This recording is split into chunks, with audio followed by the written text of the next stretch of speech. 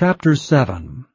Having therefore these promises, dearly beloved, let us cleanse ourselves from all filthiness of the flesh and spirit, perfecting holiness in the fear of God.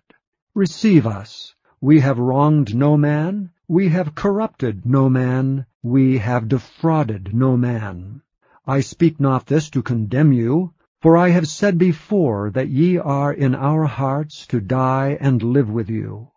Great is my boldness of speech toward you, great is my glorying of you. I am filled with comfort, I am exceeding joyful in all our tribulation. For when we were come into Macedonia, our flesh had no rest, but we were troubled on every side. Without were fightings, within were fears. Nevertheless, God that comforteth those that are cast down, comforted us by the coming of Titus.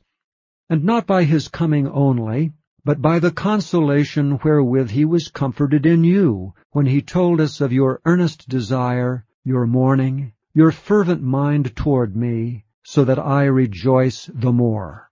For though I made you sorry with a letter, I do not repent, though I did repent. For I perceive that the same epistle hath made you sorry, though it were but for a season. Now I rejoice not that ye were made sorry, but that ye sorrowed to repentance. For ye were made sorry after a godly manner, that ye might receive damage by us in nothing.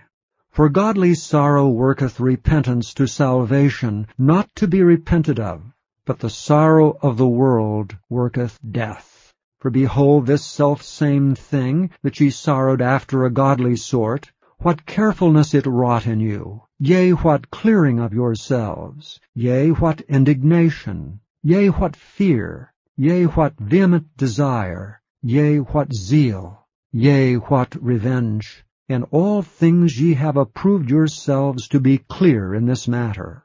Wherefore, though I wrote unto you, I did it not for his cause that had done the wrong, nor for his cause that suffered wrong, but that our care for you in the sight of God might appear unto you. Therefore we were comforted in your comfort, yea, and exceedingly the more joyed we for the joy of Titus, because his spirit was refreshed by you all. For if I have boasted anything to him of you, I am not ashamed. But as we spake all things to you in truth, even so our boasting, which I made before Titus, is found a truth. And his inward affection is more abundant toward you, whilst he remembereth the obedience of you all, how with fear and trembling you received him. I rejoice therefore that I have confidence in you in all things.